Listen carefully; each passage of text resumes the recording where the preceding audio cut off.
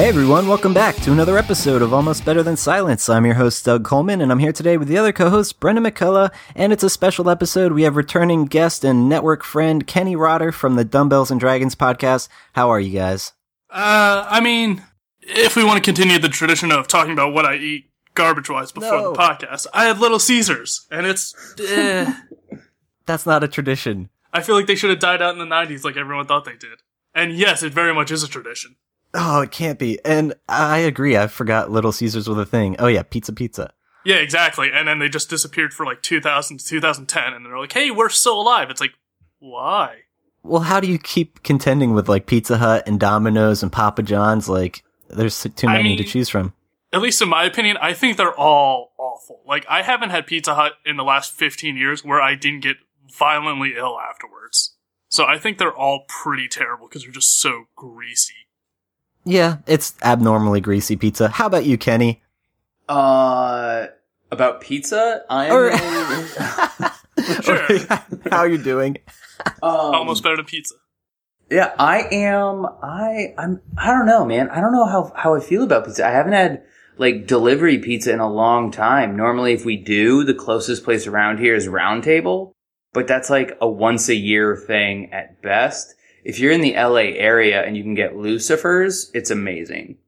Oh, I was gonna say, you're more of a DiGiorno guy. Yeah, right? No, but how I'm doing, I am doing phenomenal. Mostly because last night I saw a sneak preview of Spider-Man Homecoming, and it was very good. And then today, the new trailer for the My Little Pony movie dropped, and it's phenomenal. Fantastic, dude. That sounds like a good day for a fan. Well, I guess I should kind of steer this ship. This is a video game podcast. We try to talk about video games. I actually have been playing a lot because it's been a hell of a gap since we last recorded. But I guess we can first start with Kenny because we haven't heard from you in the longest time. So what have you been playing? I've been sticking with some Mario Kart 7 on my 3DS. Nice. I know, thank you. It's a blast. I love it. I've been catching up on some Pokemon Sun, and then there was a huge Nintendo sale. So I got, also for my 3DS, on the Virtual Console, Legend of Zelda Link to the Past that I've never played before. Ooh, that's a good one. It's so good. So I haven't played it yet just because I've been doing some crazy shenanigans here at home, and just has been taking me away from games. But I have made a list of things I'm going to buy when I'm through all this stuff that's going on. And a Nintendo Switch made the list, and I'm super excited for Super Mario Odyssey. Oh my god. I watched all the playthroughs on from E3, and it looks incredible.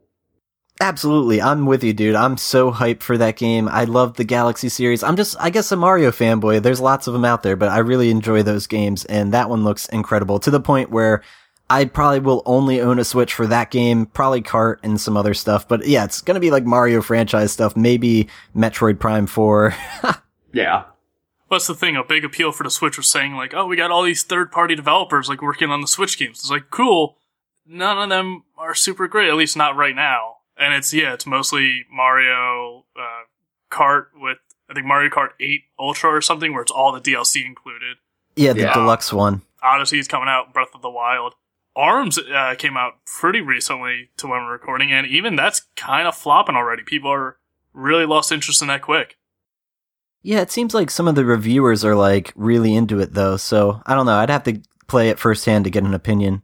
It seems like there are certain people who are really passionate about it and really enjoy it, but it seems like player base wise and like online wise, it's dying out pretty quick. Like, it seems like people are losing interest in it. So I mean, it seems neat, and I can't play it myself, but I would like to see it do well and continue being developed for like maybe new characters and stuff. But it seems like it really lost momentum. Yeah. Well, how about you, Bren? What kind of games have you been playing? Oh boy, I found this cool little indie game called Binding of Isaac that I know probably no one's heard of. Oh, god damn it. A lot. It's just like the new version of Solitaire for me. I just jump in that for like 5 minutes, just something to kill time or while I'm listening to a podcast or something. And I don't know. It's just too goddamn addictive. What else? Corey from Run Track Gamers. Run Track Gamers? I'm just kidding. It's it's the mashup between Dumbbells and Dragons and One Track Gamers. It's a cardio one that you listen to while running. There you go. But there's a Steam sale going on, and he bought me a Deadly Premonition, which is, I know we've talked, Doug, about it. Yeah, that was one of the Gamer No games. Yeah, and I remember talking to you off mic saying like, oh yeah, it's like a late PS2 game. Like, it's pretty terrible. It's like, no, this was a late PS3 or PS4 early. Like, it was like 2009 or something. I was like, oh my god, because the game's terrible. Yeah. But like, it's what people describe as like Twin Peaks, the video game, even though the creator claims he's never seen Twin Peaks. It's very similar in that weirdness and like a small mountainous town. Okay. Like, it's got this cult following because it's just so bizarre and like such a weird game. And I haven't played it yet, but I don't think it's because it's a good game. I don't think it is. But I think it's because it's just so odd. And it's just like the craziness of Kojima, but without like a first person shooter of Metal Gear Solid to like propel it through gameplay. So I'll probably get around to playing that, at least a little bit, but at least from what I've seen, there's like driving sections that are just really slow and unbearable and controls like garbage. So I'll see how that goes. I've still been playing Guilty Gear a lot. I'm still terrible, but I've actually won a few matches online, which, I don't know, that carries some weight because nearly everyone that plays Guilty Gear is a god at it. Yeah, so definitely. It's super overwhelming to go online at all if you don't have a buddy with you. And Night into the Woods, that came out a while ago, and I know I was excited when it initially came out. I finally got around to playing it. It's still, all the hype for it has died down certainly by now, but I still think it's great. It's one of those games that's tricky because there's not much gameplay to it. It's more or less just a visual novel that you just every now and then do something in to keep your attention on it. Because it's very story heavy. It's very atmospheric. The music in it's great. The character and writing for it is way too real. There's certain moments where it's just like, no, this is way too like relatable and depressing, and I don't want this like in my escapism video game. Like, this is like making me deal with my real life issues in my free time, and I don't want this. So it's stuff like that where like the main story is you play as May, a girl who drops out of college sophomore year and goes back home, and her town is essentially like a mining town, like that was big into coal mining and stuff, and it's kind of falling apart. Like, people are losing jobs and houses, and big supermarket came in, and her dad is not working at that for like minimum wage because it's the only job he could get after the mine collapsed. Like, stuff like that where it's just like, oh fuck, this is rough. But it's very good. It's very well written. The only real complaint I would have is, since it is so story heavy and narrative heavy, that it kind of has no replay value. There are small changes that vary from gameplay to gameplay, depending on which group of who in your group of friends do you hang out with and spend your free days with. That would reveal some more dialogue at the end of the game. And I think there's a few other things you can do that change depending on what you've done. But it's never clear enough, or it takes too long to do. Like, one of the veritable decisions that you can make is at like the very end of the game. So in order to see what the difference would be, you'd have to play the whole game again up to that very point. Oh, shit. So the small changes that can vary for each person's game, I don't think is enough to justify playing through it all again. I mean, unless you really love it. Like, Mark really loves Life is Strange and plays that every now and then. So, like, unless you're, like, just fully immersed in that world and you love everything about it and want to see it over and over again, then that would justify it. But I think one time is enough to play through it, and maybe you could just look up videos of it. But it's very good, but yeah, like I said, the replay value is almost none. Okay, that makes sense. Yeah. Oh, and I played, I think Mark talked about it before, but I started playing Fire Emblem Heroes on my phone. Yeah. How do you like it? Cool game. It's really neat, especially since it's free. It definitely plateaus at a certain point where I actually started being challenged in the battles, like where I actually had to think ahead and not just, auto battle for me. And when you hit that point, it's tough because you gain less experience for each previous battle you've done. Like, if you're going to grind through old battles, you get less experience. And when you get less experience, you level up less. And when you level up less, it's harder to do the current, like, missions that you're on, like, that are at your level. So it's really tough to, like, get higher levels and keep battling without having the right heroes. It really plateaus hard at, like, level 20 or so. Oh, wow. And I just stopped, because I'm just like, I can grind with these heroes and fight this one, like, the last 5 battles, like, 20 times a day, and maybe get 1 level up on each of my 4 heroes. And that still won't be enough, because it's kind of like a rock, paper, scissors battle system where red defeats green, and then green defeats blue, and then blue defeats red, sort of thing. And then there's spellcasters and archers and spearmen and swordsmen, and that all plays into it. And every now and then you'll come up against a story hero who's like a wizard who just obliterates half your team in one shot. So it's like, well, he's so much more powerful than me, and the only heroes I have that could counter him effectively are level 1. So it's like, it's tough. It's definitely fun, and it's amazing for a free game, but that's because it's got Nintendo pushing it, because I think it's officially licensed. Yeah. But it kept my interest for about a week and a half, and then after that, I just don't care anymore.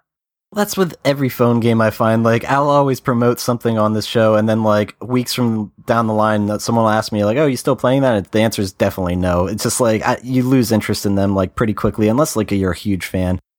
Yeah, the only game I still have on my phone is Puzzle Forge 2. That one I could just jump in at any time, and it's just like a match 3 sort of crafting game. It's really cool. And there are almost no existent ads and stuff, and it's great. That's the only one I've had on my phone for more than a month. Everything else I just delete when I'm done. Yeah, I remember you mentioning that a while back. Yeah. Well, here's my, like, big video game update. I did get around to going to Too Many Games 2017. In previous years, I would go with Bren, and we'd record on site and stuff, and it just didn't work out. I tried to get AJ to go, but he had other plans, and it was pretty fun. It was a huge turnout. Again, like, this convention for, like, a small thing in, like, the greater Philadelphia area, like, they crush it. Like, there's thousands of people in this place, and they're selling games and all sorts of stuff. There's cosplay. I ran into the Great Saiyaman and one of the TV head people from Saga, so that was really fun and interesting. The Great Saiyaman sucks. No, that's what I mean. I thought he is the lamest person ever, but I thought it was a great, like, just to even see someone dressed up as him, and he even, like, greeted me. He's like, hello, citizen, and all that. He was like, full character. Is great. I don't know. And it reminds me of that story I told on the podcast. The only thing I ever stole in my life was season 7 of Dragon Ball Z, and I was super disappointed because it was the Saiyaman, like, saga. But regardless, then there was some decent indie games there this year. I remember in previous years we were kind of unimpressed by the indie games. This year there was one that stood out dramatically to me, and I hope to get the guy on the podcast. Like, I did network a little, but the game is called Neon Wasteland. And one of the coolest things about it is it's like in tandem with the game, there's a comic book, and he has this technology. I honestly don't understand how he does it, and that's why I want him on the show to talk about it more in depth. But he was holding a tablet. He says you could do it with your phone too, like above the comic book, and on the, like, and utilizing the camera, you see the comic book pages on the tablet, like, come to life with animation and stuff. And it was absolutely ridiculous to, like, take the comic book medium and then just add something as simple as hovering your phone over it with a camera and then seeing, like, these in-depth animations and, like, really bringing the artwork to life. Like, it is super intricate and beautiful to look at.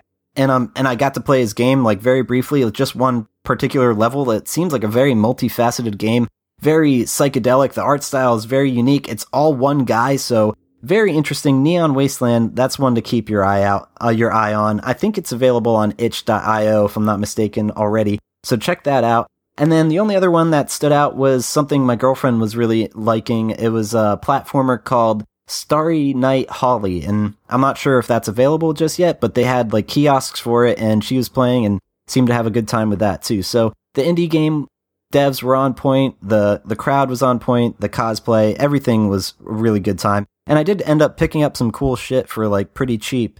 I did buy a Nintendo DS, just a regular DS Lite, for $35, which I thought was not bad. It came with the box, nice, the charger, and everything. I know, I was like, 35, and I get the full, and I get to relive my DS days.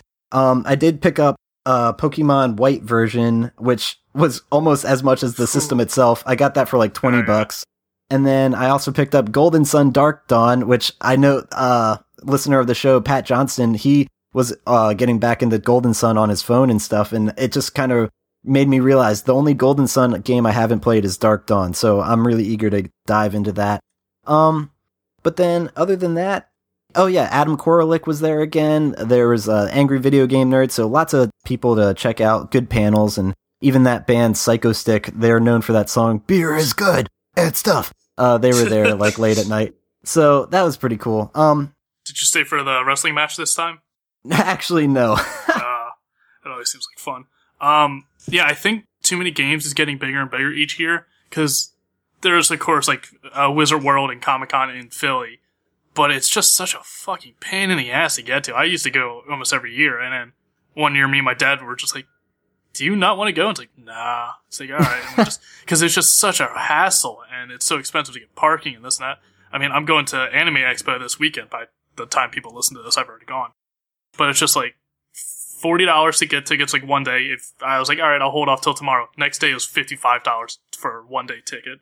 It's probably going to be like $30 for parking somehow. And I think with Too Many Games, it's out in Oaks, which is like 2 hours from Philly. Did you say, Doug? Yeah, that's what I mean. It's not really Philadelphia. It doesn't seem like that's why they call it the greater Philadelphia area. No, but it's like, it's far enough where it's just not the hustle and bustle of the city, but it's close enough where you could easily drive there in a day and back. So yeah. I think people are just going out there and you're like, you know what? We don't have to get upsold on like hotel rooms because hotels jack up prices around con season. We can find plenty of parking because it's actually a convention center and it's not in the city. There's other stuff like, so it's not just such a hassle to be there anymore. So I think that's getting bigger and bigger. And unfortunately, that might become too big, like Wizard World, where at a point they're making another smaller con in like State College, Pennsylvania, like another 2 hours away. So, but I think these smaller cons are getting more attention because people don't want to have to deal with the massive crowds. Like at big conventions now, the trick is you buy the whole like weekend pass, either 3 or 4 day pass. First day you go around just to see what's all there. Second day you just go to whatever panel or booth or celebrity you want to meet and just wait in line. Because it's going to be like 5 hours of you just waiting. And that's pretty much it. And then the last day you go around picking up all the merch. Like, that seems to be the strategy for it.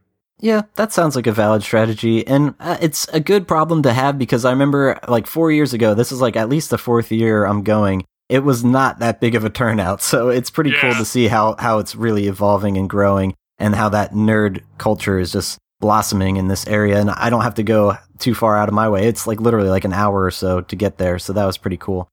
So that was just me doing Too Many Games. There is no live segment. Sorry, listener. Not that you're looking forward to it. But that sweet 10-minute segment of us trying to scream over some Jenga game in the background. Pretty much, yeah. But as far as the actual games I've been playing, I did start playing Pokemon White version, and goddamn does it feel good. I never got around to playing anything past Blue, Red, and Yellow, which is like, Jesus. Holy shit. I know. I'm not even kidding. So to go from that to this is just like, this is insane. And I'm having so much fun. The starter Pokemon I don't even recognize. I was like, what the fuck is this? So I had Oshawott, Tepig, and Snivy. And I went with Oshawott, the water type, and he's really cute. And I just like initially thought like, I'll just go with the cuter one. And then I looked up their evolution, chain, and I'm really glad I went with him because he looks like a real total badass by the end of things. But, I named my main character. I guess, when I got the DS, it had a save data on it already. So I had to delete it and they named their character Ash. I'm like, haha, how funny. And then I named mine Zunkery because I thought, why not like honor Mark?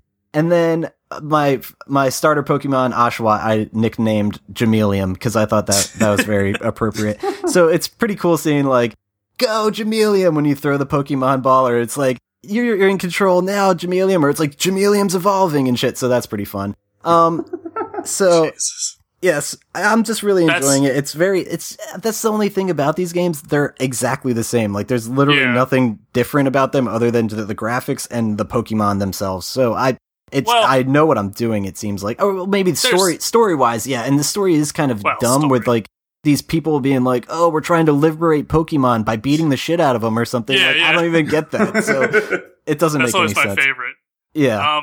Story and like, cool. It's like most of the time it's just like you want to be the best Pokemon trainer in blue or black and white. Yeah, they try to do a narrative and it's just like Doug said, it's very odd. It is. It's just not necessary. What were your thoughts, Kenny? Well, I was just going to say with Pokemon, like the way I approach all of it is, since me and my wife both played, she got Moon, I got Sun. And I was like, okay, before I even start, I'm just going to get the first Pokemon, play till where I can trade it to you for something not stupid, reset everything. And so now in the game I'm actually playing, I have all 3 starter Pokemon. That's cool as hell. Oh, wow. And then I named my character, Dragonborn, and I chose, nice. I chose the female avatar. And my wife was like, why'd you choose the girl? And I was like, cause she's cooler than the dude. Yes, very much so. Universally agreed. And you were saying, like, all I remember is when Pokemon first came out, I remember playing Red and Blue. I had Red. And then I remembered having Gold or Silver. I think it was Gold. But I can't remember for the life of me if I ever beat it or whatever happened to it. Yeah, the only Pokemon game I've ever beat was actually Yellow, and that was wild, and I'm glad I was able to pull it off. But that's what I mean. I'm going to aim to beat this one. It feels good to be playing Pokemon again, even though I don't recognize a single one of them, which is actually kind of like nice, because it's like, oh, cool, it's like something fresh. But some of them are goofy, like the fighting type Pokemon, they just look like people. I'm like, this is getting weird. Blurring that line of Pokemon and slavery a little too much now. Yeah. Well, and it's also, there was actually an article about, like, how the developers were just getting lazy. Like, there was, like, a Pokemon named Vanilla Cone, which just looked like a scoop of vanilla ice cream. Yeah, and it's like a sundae. And it's like, they always had those crappy Pokemon. Yes. Even in Red and Blue, you just don't remember it because you remember how cool Charmander and Pikachu and Squirtle were. You know, you don't remember Magnemite and Diglett and Dotrio, where it's just 3 of them matched together. Yeah, how lame Rattata is. Oh, it's a rat with a longer tail. Like, oh, it evolved into a fatter, uglier rat. Cool. Oh, what? Look, Mr. Mime and racially insensitive Jinx. Great, I love these. Like, oh, God. Yeah, you're right. It is jarring, though, going from that to Black and White, because I skipped over Diamond and Pearl, and I've beaten them all except for Sun and Moon. I got to Elite Four, and I was just like, I don't know, I just lost interest in it. But it is, I think Black and White are some of the weirder Pokemon. Like, Sun and Moon feel kind of natural, and, like, they make sense. I guess because there's so many variations of the old ones with the Alola versions. So it's like, oh, it's Raichu, but it's Alola Raichu. So, like, it's still old, but still kind of new. Like, a new take on it. And so that familiarity kind of feels the same with all the Pokemon. They all kind of feel like creatures, but like exotic creatures. But I think Black and White was the weirdest one, in my opinion, where it's just things that are alive now. And it's just like, it's crazy, like, abstract thoughts. Like, there's one that is a ghost type that holds a mask. And that is, if you read it in the Pokedex, the description is like the accumulation of lost souls combined to form this Pokemon. And when it evolves, it turns into like a sarcophagus. It's like, so these are just dead people, right? Like, you're telling me these are just like my dead family members, and I now just capture them in a Pokeball. Like, what the hell are you talking about? Well, yeah, that's pretty weird. And, like, a lot of the Pokemon origin stories are just sad. Like, Cubone? Cubone, oh, that comes to mind, yeah. I was in a Pokemon museum in White, and there was like bones or something, and it's like, apparently some Pokemon would carry this around. I'm like, is that a reference to Cubone? I think it is. Probably.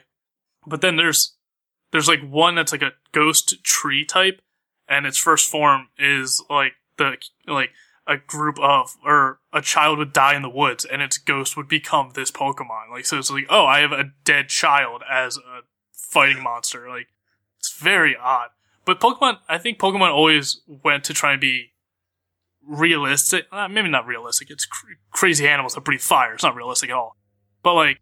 What are you saying? Are you saying that animals that breathe fire aren't real? Dragons.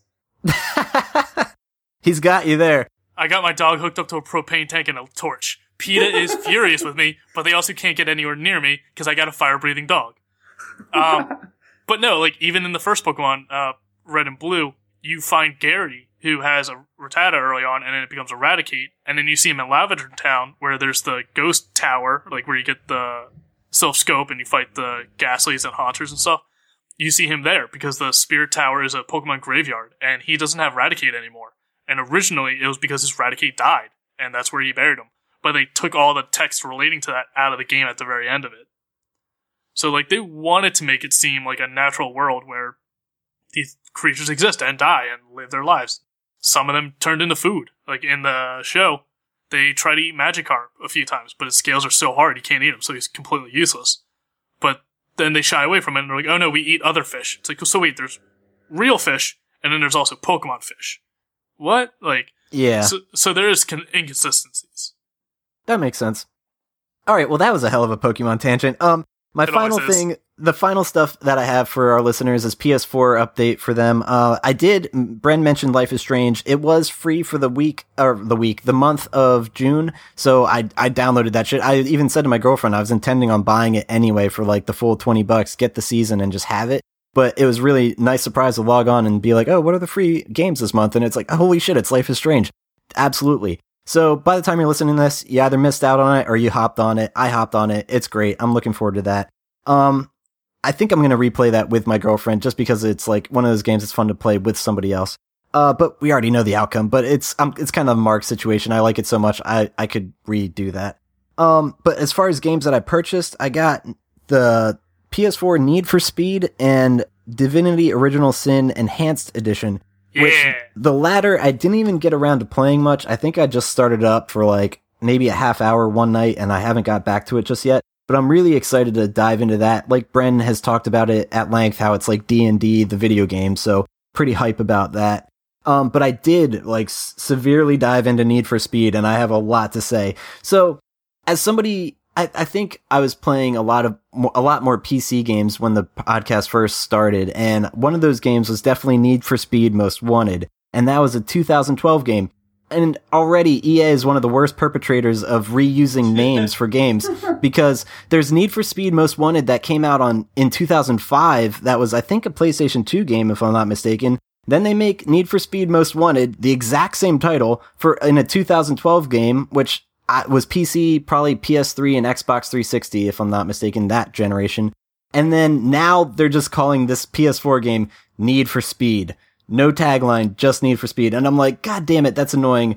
But regardless, I have so much to say about this game. It's ridiculous. I liked Need for Speed Most Wanted way more than the just Need for Speed for PS4. Main reason, because this new PS4 one, all the cutscenes are live action. And it is so cringy, these actors and like just the situations that you're in and how they're just trying to seem so badass and like, yeah, we're car racing people. And I just can't, it's just not for me. Like, it's just not for me. Like, I like to just get in a car and race. And one of the best benefits of the 2012 Need for Speed Most Wanted was you just hop in your car, do some races, and as you're driving around, you discover other badass cars. Sometimes you'll like come across like a goddamn like Lamborghini. It's like, of course I'm going to take this for a spin. But in this one, it's a lot more realistic with like the fact that you start with this car and for each race you earn money, and then however much money you get, you can buy different cars. So it's, like I said, more realistic, but it's less fun. And that's what I mean. I liked the fun aspect of Most Wanted 2012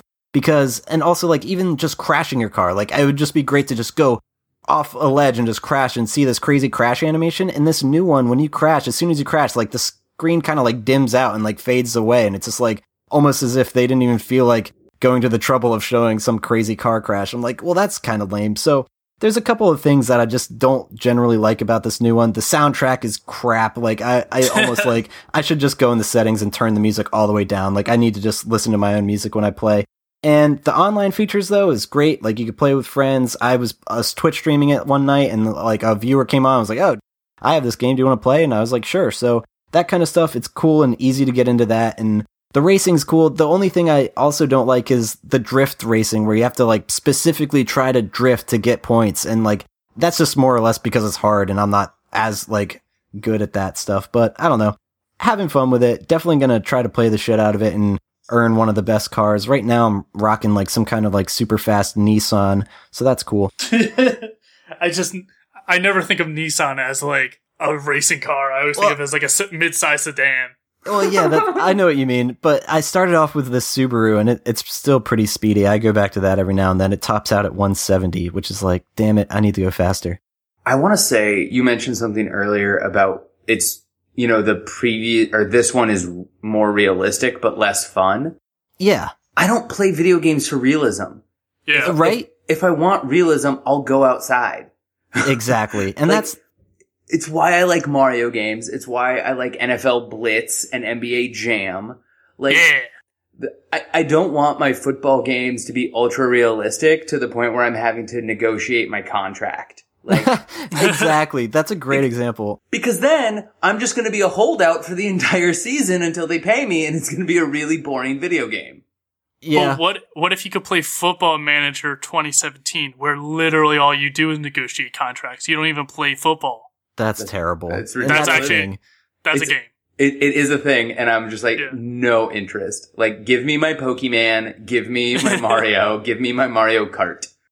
That's what I mean. And they even it's so realistic to the point where you have your own garage and you can fine tune your car to so much that you can change the pressure in each tire and all this crazy tuning and shit, and that all affects how you race. It is kind of overwhelming, but I think the hardcore people that are I actually love this street race and they play this game are whoa, this is so legit, man. And it's no kidding, but your average person who just wants to play a Need for Speed is just I'm not even gonna use half of this shit.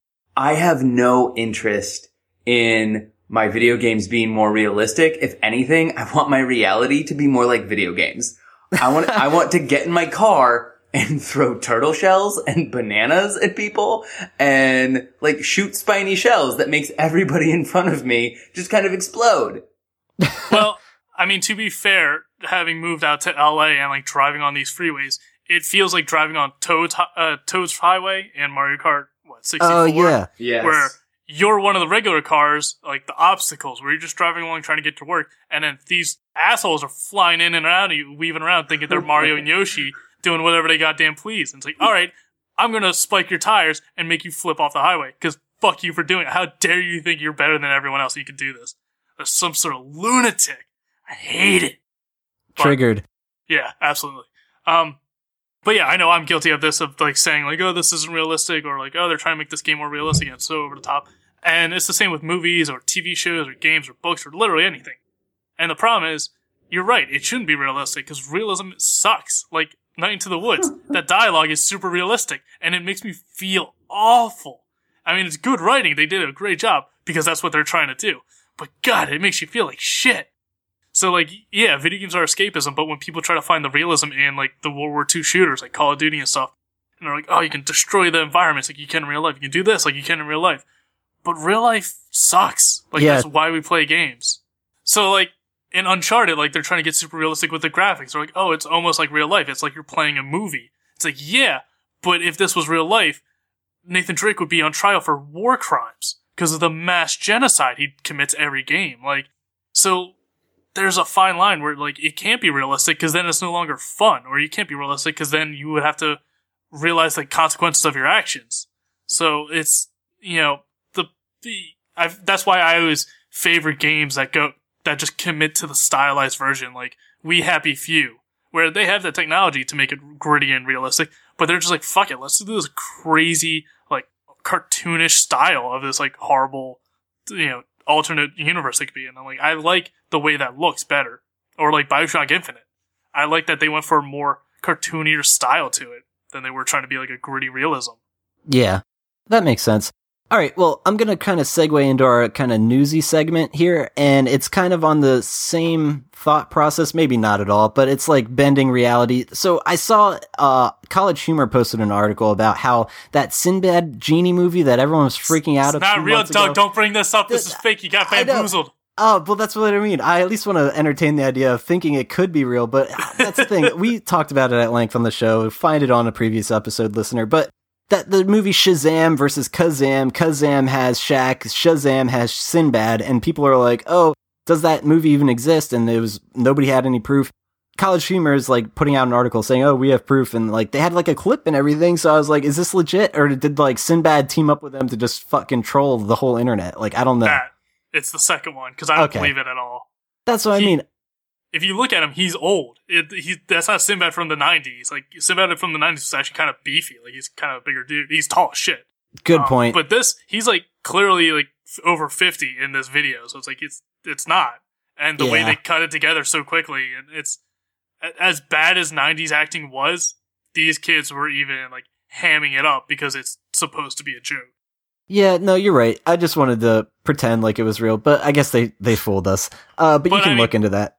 People will see that, like, even now, or maybe like a few years from now, people will see that and think it's real. This is what the Mandela effect. Exactly. Where everyone believes something happened when it factually did not.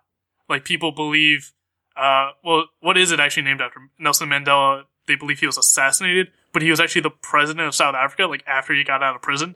Like, so he wasn't, but people believe he was. So it's going to just add to that fuel that people think this movie is real, but when it's not. Well, people already did, and yeah, they are fueling it by just trolling us, but hell, maybe it is real and it's in another alternate reality. That's what I mean, and maybe Shaq is teaming up with College Humor to... Anyway, Sega is having all sorts of games, like, it's called Sega Forever. Every Sega game ever made is coming to iOS and Android for free. So that's exciting. I don't know too much about it other than that. Just makes me think all those ROMs, like, they're thinking, we have every single one of them, just give it to the people on mobile. So that might be pretty cool. I think it's going to be like a slow release, though. Like, over time, all of them will be available, not just like, boom, here's everything. But I think this could be a good way to be, like you said, everyone has the ROMs. Instead of getting the ROMs illegally, Sega's just gonna, like, screw it. We're not gonna make any money off these games ever again. Like, the systems don't even work anymore for most TVs. You have to get a CRT TV. Or a freaking RF modulator, and it's a pain in the ass. Yeah, so they're just like, screw it. If people still want to play these games, let's release them officially. And then that way you kind of build some goodwill with the fan base. Be like, hey, here's a legitimate way of getting them. It's free. Hey, go nuts. Enjoy. And then that way when Sonic Mania comes out or a new Sega game comes out, people are like, hey, you know what? Sega did that cool thing not too long ago. Let me give this a shot. So I would encourage more people to do this. Like, if you're never going to make money off that game ever again, why not make it free? Yeah, that makes perfect sense. Well, real quick, I gotta say, I just did a quick Android store search. Mm-hmm. And it's like they already have a bunch out there. Like, Crazy Taxi's on there, Sonic the Hedgehog, Phantasy Star 2, Kid Chameleon, if anyone remembers that one. Yeah. I know the name, I've never played. Yeah. A game called Comic Zone. It looks familiar. Yeah, that's a classic, dude. That one's real good. It's so hard. It's so unforgivably hard. But that makes me wonder, how do these play on mobile phone? Like, on phone? Yeah, they were all designed for controllers, and that's one of the key things that they're working out per game. So it's going to have to be like an on-screen touch interface that is adapted to the ROM. Yeah, and some of them you have to respond so quickly to, like, your phone won't be able to actually process you hitting multiple things at once. So, like, I'm curious of how they handle the controls. And then there's two other newsy things I had, at least, and there's that Nintendo announces the SNES Classic, which is going to come with 21 stellar games. That's cool, I guess. I mean, the thing is, I even think I saw a statement from Nintendo, like, we're not going to talk about how many we're going to make, which makes me think they're just going to do what they did last time and not make enough. Because then you're going to build up demand for the next mini console they re-release. Yeah, it's pretty... Imagine a mini Wii, that'd be so dumb. I mean, it doesn't make sense at this point at all, like 10 years maybe, but like, I don't know. Mini N64? That would sell like crazy. Although, here's my issue. Like, the fact that they just made the NES Classic, sold it for 4 months, and then said they were discontinuing it, I feel they're gonna do the same thing with the Super Nintendo. Yeah. Yeah. And I'm like, it would be great if they had some sort of internet connectivity so I could download other games that I wanted. Well, that's what some people have done. They hack into it so that you can download other games. Or, like we said, with the ROMs, you can just get all the ROMs. You can get almost every game made before 1995 out on ROM, and it's like 1 gig of data. Like, it's super small. Or you go to Too Many Games and buy a Dreamcast for $150. I mean, yeah. That's what I mean. Like, there's some, like, every retro game you can think of, but some of them are going for, like, crazy prices. Yeah, we've talked about this with the NES before. This is for people who just want a quick snippet of the games. They want it portable, like they could play it at work on their lunch break, or they could show it to their kids who they've had. Like they'd be like, "This is what your dad had growing up. These are the games."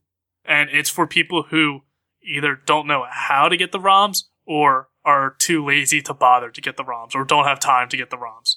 So this is just a convenient way to buy it, or it's supposed to be, but it's not convenient because they only make so many and it's immediately bought out. Like I saw a picture online of some guy saying like, I can't wait to buy 100, SNESs and sell them all on eBay. Like there are already eBay postings for the mini SNES, but they're not out yet. But people are getting ready for when it is so they can buy them in bulk and then sell them at a markup online. Yeah, there is a whole market for that, which is ridiculous. But if you are interested in getting one before all the crazy shit with the eBay, people spiking up the prices and stuff, if you are lucky enough, it's coming out on September 29th for $80. I'm not sure about that price point.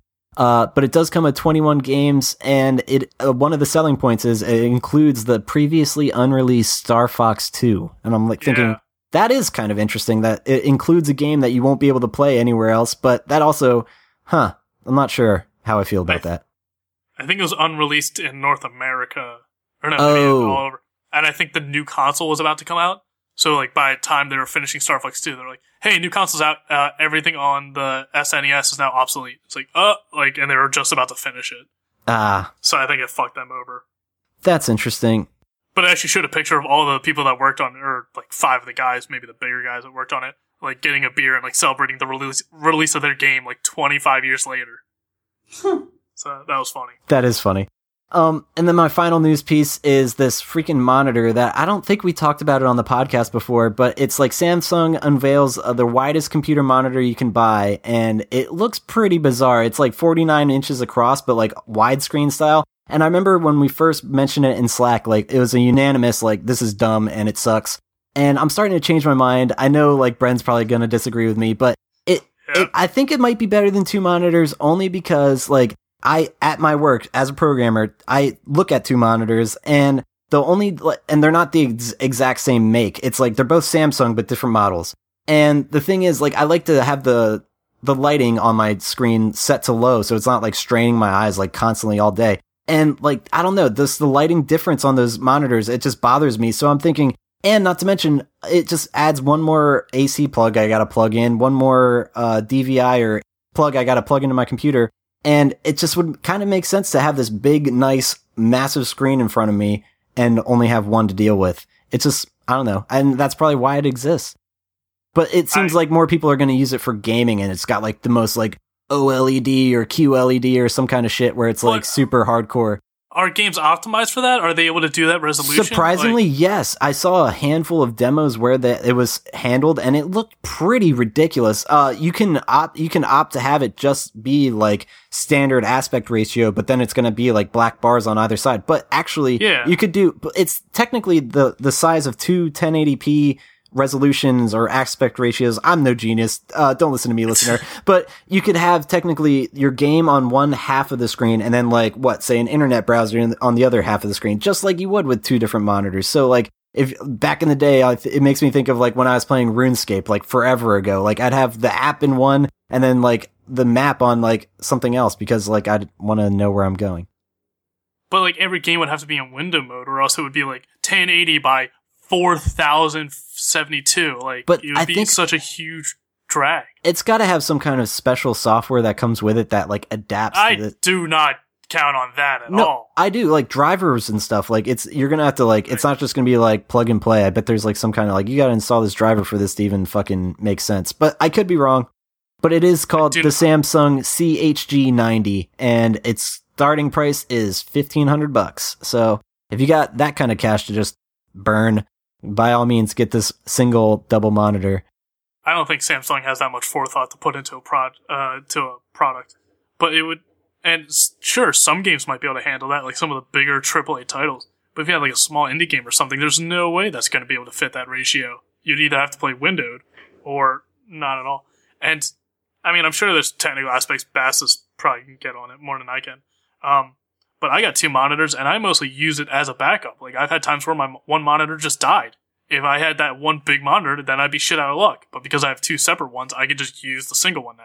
Yeah, that's a specific use case. Like, and that's the thing. Like, I would use this one for like work because, like, I don't know. The one thing they show off is the fact that it's like, look at this Excel spreadsheet, and you go from like column A to like fucking who knows, like ZZ or some shit. So, if in a work environment, I could see that being actually handy. But is it that much of a hassle to actually scroll the slide bar at the bottom? No, but not if I'm already having 2 monitors anyway. But I mean, you can link the monitors. Like, I can stretch a window open between the 2 I already have. I know, but there's that gap, and it's not needed anymore.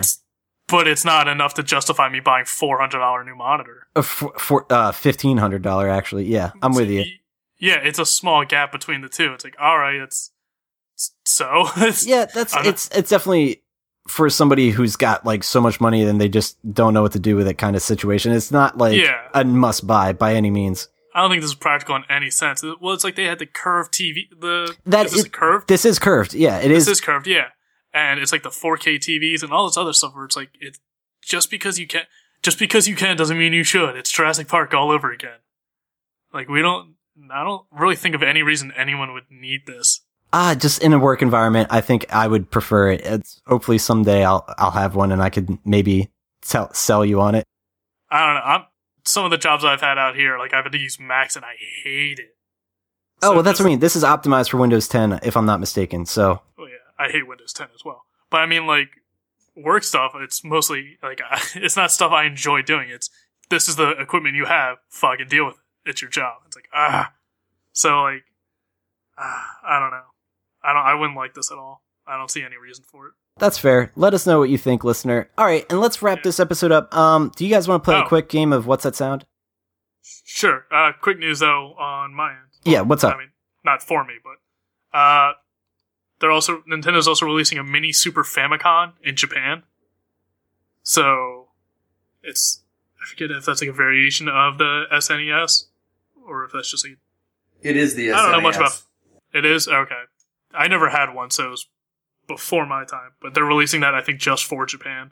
Well, it was the Famicom and the NES were essentially the same thing, just had different names. And then the Super Famicom and the Super NES were, again, same system, just different names.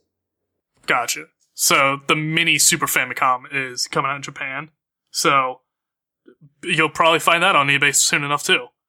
They announced the Venom movie that's going to be starring Tom Hardy. The villain in it is going to be Carnage, which I don't know. Yeah. And like I see people talking about online, like they're saying like, well, if you're not happy about it being Carnage, who else would it be? And it's like, yeah, fair point, because all the other symbiote stuff is super crazy and like ridiculous. So it's like, yeah, I guess for me, I enjoy the character so much. I'm just worried because like I don't want Tom Hardy as Venom to begin with. So I'm worried of what they're going to do to Carnage. Because Carnage is fucking insane. He's a serial killer that gets control of the symbiote suit. Like, he's supposed to be awful. And it's an R rating, but I think it's going to be an R rating in a light sense. Because it's still going to be Spider-Man Marvel property. So they're still going to want kids to see it, even if it is R. So I think it's going to be a light R rating. But Carnage's symbiote suit is a mix between Venom symbiote and Carnage's blood. Like, he's wearing a blood suit. So he's kind of like gory and crazy to begin with. So I don't know. We'll see how that goes, but I don't have faith. What's your beef with Tom Hardy? Tom Hardy's amazing. Tom Hardy's a great actor. I just don't want him as Venom. I don't think he'd be a good actor to portray that character. I think it's Hollywood taking who's ever a hot A-list actor right now and forcing them into a new franchise. So that way, like, I think Ben Affleck was tied in for Batman. He was signed to do 25 appearances as Batman, whether that's in movies or in commercials or in advertisements or something. And I think Jennifer Lawrence has done the same thing as Mystique with Days of Futures Past, but she bailed out after the 3rd movie, so that canceled that contract. But they're trying to force these characters into these positions for years and tons of movies. And I don't trust what they'll do. I think Tom Hardy's a great actor. He's phenomenal, but I don't think he'd be good as Venom. And I think that's kind of just showing where they're taking that franchise, and it's concerning. I think Tom Hardy can do anything he wants to do. Yeah, I mean, I'm not going to argue against him, he could snap me in half like a twig. But Let's I mean, hope I that thought he you're was pleasantly surprised with his performance. I hope so. I thought he was a shitty Bane. I thought all of Dark Knight Rises could have been better in every regard. I think he's a great actor, though, but I think what happened with Bane and that character is bad. I think if he had creative control, it could be more interesting, but who knows? He's not a director, so maybe not. But also, The Watchmen is getting turned into an HBO series. Oh. And Damon Lindelof, the guy from Lost and The Leftovers, is heading up that project. So Alan Moore, the author of The Watchmen, is rolling over and digging into his own grave. No shit, because I thought, I could be mistaking this for somebody else, but isn't this the classic, that artist didn't want their story to be touched, and as soon as they died, that people just took over, and that's what I mean, it's already a movie. Why are you turning it into a TV show? Yeah, Alan Moore is the poster child, or the poster old man crazy wizard guy for don't change my don't change my art into what it's not. Exactly. He didn't want it as a movie. That's why it took them. The comics came out in 87 to 90, 99, and that's why it took them 20 years to turn it into a movie, because they were trying to do it from when it was published, but he was fighting them, and they couldn't get it right for 20 years. Oh, as terrible as this is to say, I hope that happens to Saga someday. I mean, that would be great. That would be great, but Brian Vaughan has also stated he doesn't want it in any other medium besides comics. Exactly. That's what he wrote it for. And even The Simpsons make a joke. They had Alan Moore as a guest star, and I think Milhouse goes up and asks him to sign his copy of Watchmen Babies, which is a joke saying it's bastardizing the source material. Yeah. But that's kind of what it's turning into at this point. It's turning into another series he didn't want. And then there's even The Minutemen, I think, was a comic series that was about the prequel to Watchmen, about the superhero group of the Minutemen. And that sucked. Maybe it wasn't terrible, but it definitely didn't get nearly enough recognition as Watchmen did, and people didn't enjoy it. So it's just turning this one piece of art that this guy worked so hard on, and turning it into a franchise that's just being diluted with each iteration. And I'm not looking forward to that at all, and I love The Watchmen. Yeah, that's painful. That sucks. I just wanted to mention to you guys know Alan Moore is still alive. He is. Whoops. He is technically, but he looks like he's been dead for the last 20 years. I was just trusting Brent's word on that one, saying he's rolling over in his grave. That's a good phrase for it. I said he's rolling over. He's rolling over and digging his own grave, because he's going to want to die after this comes out. Yeah, that's insane. That if I was him, I'd fight it to the death. Oh, pun intended. Well, that's the problem when you work with a publisher, because DC Comics published it and distributed it, so he had to give over the rights to them. So it is their property, even though he worked on it. Gotcha. It's his child. So that's the whole creative property struggle. Even V for Vendetta. In the comics, V, the main character, was an anarchist and wanted no government. But in the movie, they make him sort of a hero who wants to overthrow a dictatorship. But in the comics, he doesn't want any government at all, and kind of kills everybody. He's not as heroic in the comics as he is in the movie. I see. So Alan Moore's fucked up. I mean, he's a fucking lunatic, but he's also a great writer. So, and I would have to agree with him. I enjoy the Watchmen movie. I enjoy the V for Vendetta movie. I don't think they've ruined the source material. But seeing the way this goes and seeing how they keep doing more stuff with it, I see his argument now. I kind of see his point more and more with each iteration. Yeah, that's shitty of them. Speaking of shitty things, this game Welcome back. Yeah, this game of What's That Sound is really hard, but let's see how you guys make it. Let's play What's That Sound?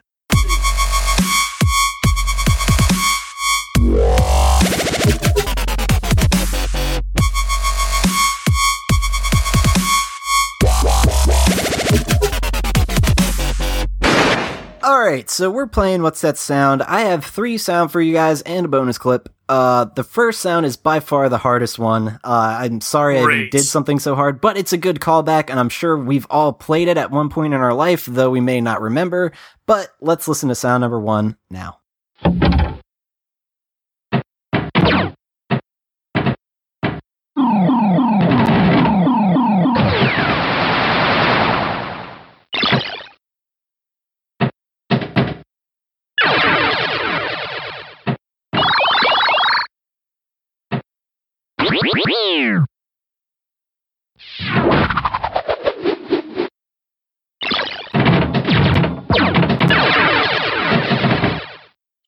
I know what this is immediately.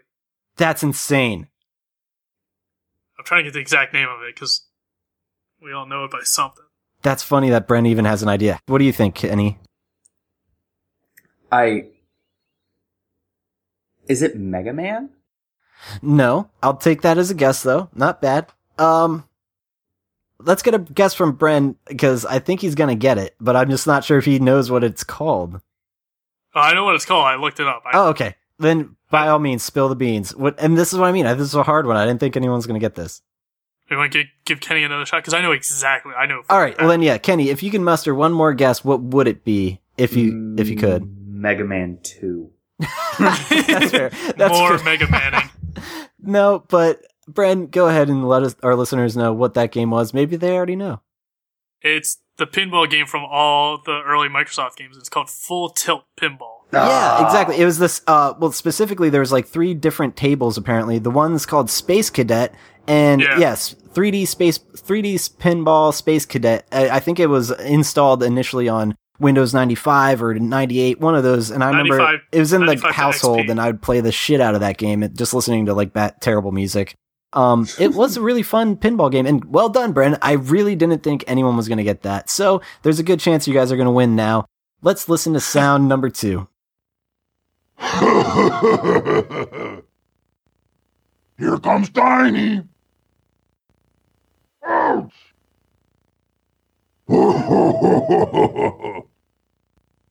Jump high! I have no idea. Bren, go for it. Not even a guess? I got nothing.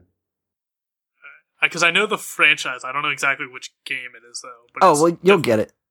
Yeah, it's definitely Crash Bandicoot. I'm going to say 2? No, but I'm going to say you win by even just guessing Crash Bandicoot, but go ahead and guess another game because it's not 2. Crash 3, was it Time Warp or Crash Through Time or something? It was just Warped, but nope, it's not that. Warped. It's actually from Crash Team Racing. That's Tiny. Yeah, the big old tiger guy. He's Tiny the Tiger. It's funny because he's massive, but his name's Tiny. Exactly. That's what I mean. Oh, and that's something I forgot to mention in our news segment. Crash Insane Trilogy dropped today, if I'm not mistaken, and it's only $40. I'm so excited. I'm gonna hop on that immediately. Even like I need more games though. God damn it. Yeah, I was actually watching someone do a playthrough of it, so that kind of is why I knew it already. That's hilarious. All right, so you guys already won, but let's see if you can get sound number 3, get the hat trick, and I do have a bonus sound for this one, but let's listen to sound number 3 now.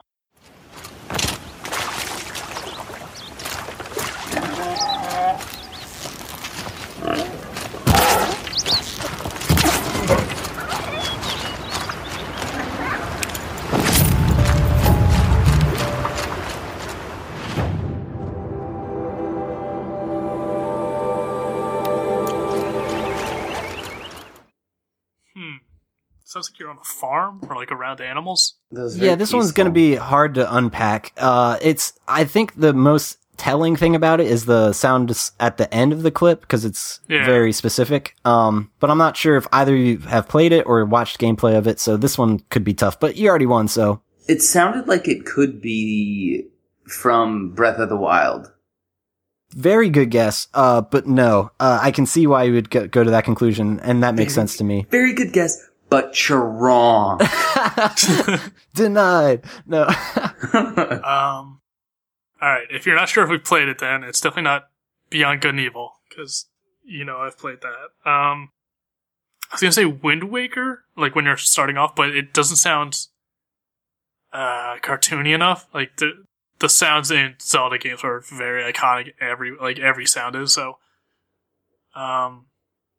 but he said Breath of the Wild was close, so that makes me think it might be I'll Zelda give you a still. hint. Oh, it's not Zelda still, but it's like this game was like kind of compared to it, like, and it didn't really make sense. The Incredible Hulk game where it was cell shaded. No, No. I remember that came out at the same time. People were like, "What's this cell shading? Why is it in every game?" It's like it's in 2. That didn't and come one of out them's like kind of good at the same time as Breath of the Wild. Maybe you're thinking Wind Waker. No, Wind Waker. Yeah, I knew it. Yeah. That whole game was actually pretty fun. You could take a car, rip it in half, and then smash it around your hands to make boxing gloves. It was ridiculous. That's pretty cool. I have one Yeah, I'm final not hint, sure. and I don't think it'll definitely like seal the deal. I mean, I'll take it because I got nothing. All right, yeah, I platinumed this game. Peggled? No. If I could, I would. You've platinum a few games. I'm trying to think what the first one was. Was it Horizon Zero Dawn? Yes, that is what that sound is okay. from. And the funny thing is, I'll let you guys listen to sound number 4 now. It's basically some YouTuber. I'll give him a shout out. It was Juice Man Genji or something, Benji, and he basically, Oh, fuck I know him. what a terrible name, right? But he No, made he plays Genji. Ew. he made an entire track, like a beat of a song, made out of sound effects from Horizon Zero Dawn. So I'll play you a clip just to give you a taste.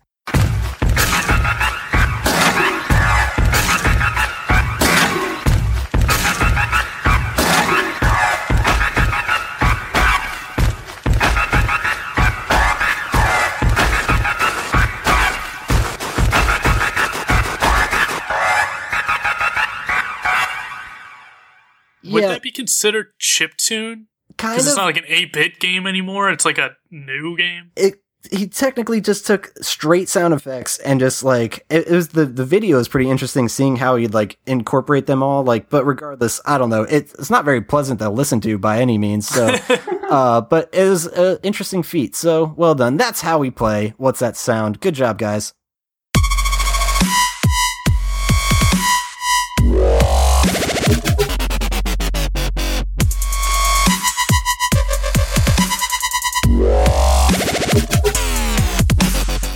All right, that was a fun episode. Let's do some plugs here. Kenny, you got a podcast on the network. Tell us about it. I do have a podcast on the network. It is called Dumbbells and Dragons, where nerd and fitness culture collide. We talk to nerdy people about fitness stuff and fitness people about nerdy stuff, and it's a lot of fun. I'm actually right now I'm having a bunch of like all-star guests coming on. Nice. So It's the entire cast of Smash Mouth, the whole band. exactly. They're all-stars. No. Get your game on. Go play. No, just because I've been so swamped with other things that I haven't had a chance to reach out to have new guests, but I am going to be reaching out to a couple people on the TV show Glow, the Netflix show Glow. Awesome. So I'm hoping that those are going to be coming out sometime in late July or August.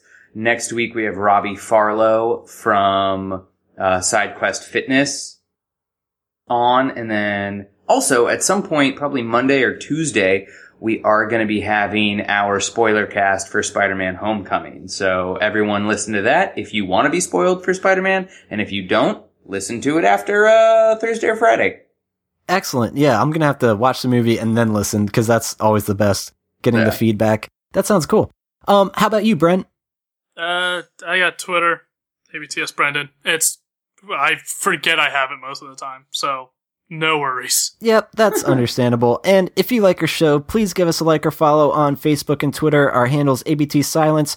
I mentioned that we Twitch stream every now and then, typically Tuesdays and Thursdays at 8 p.m. Eastern Standard Time. So come hang out and chat and see whatever we're playing. Now it's Need for Speed, Rocket League, Prey, Ukulele. Like, I have too many games, and I'm considering Crash Bandicoot. So just come hang out. It's very fun.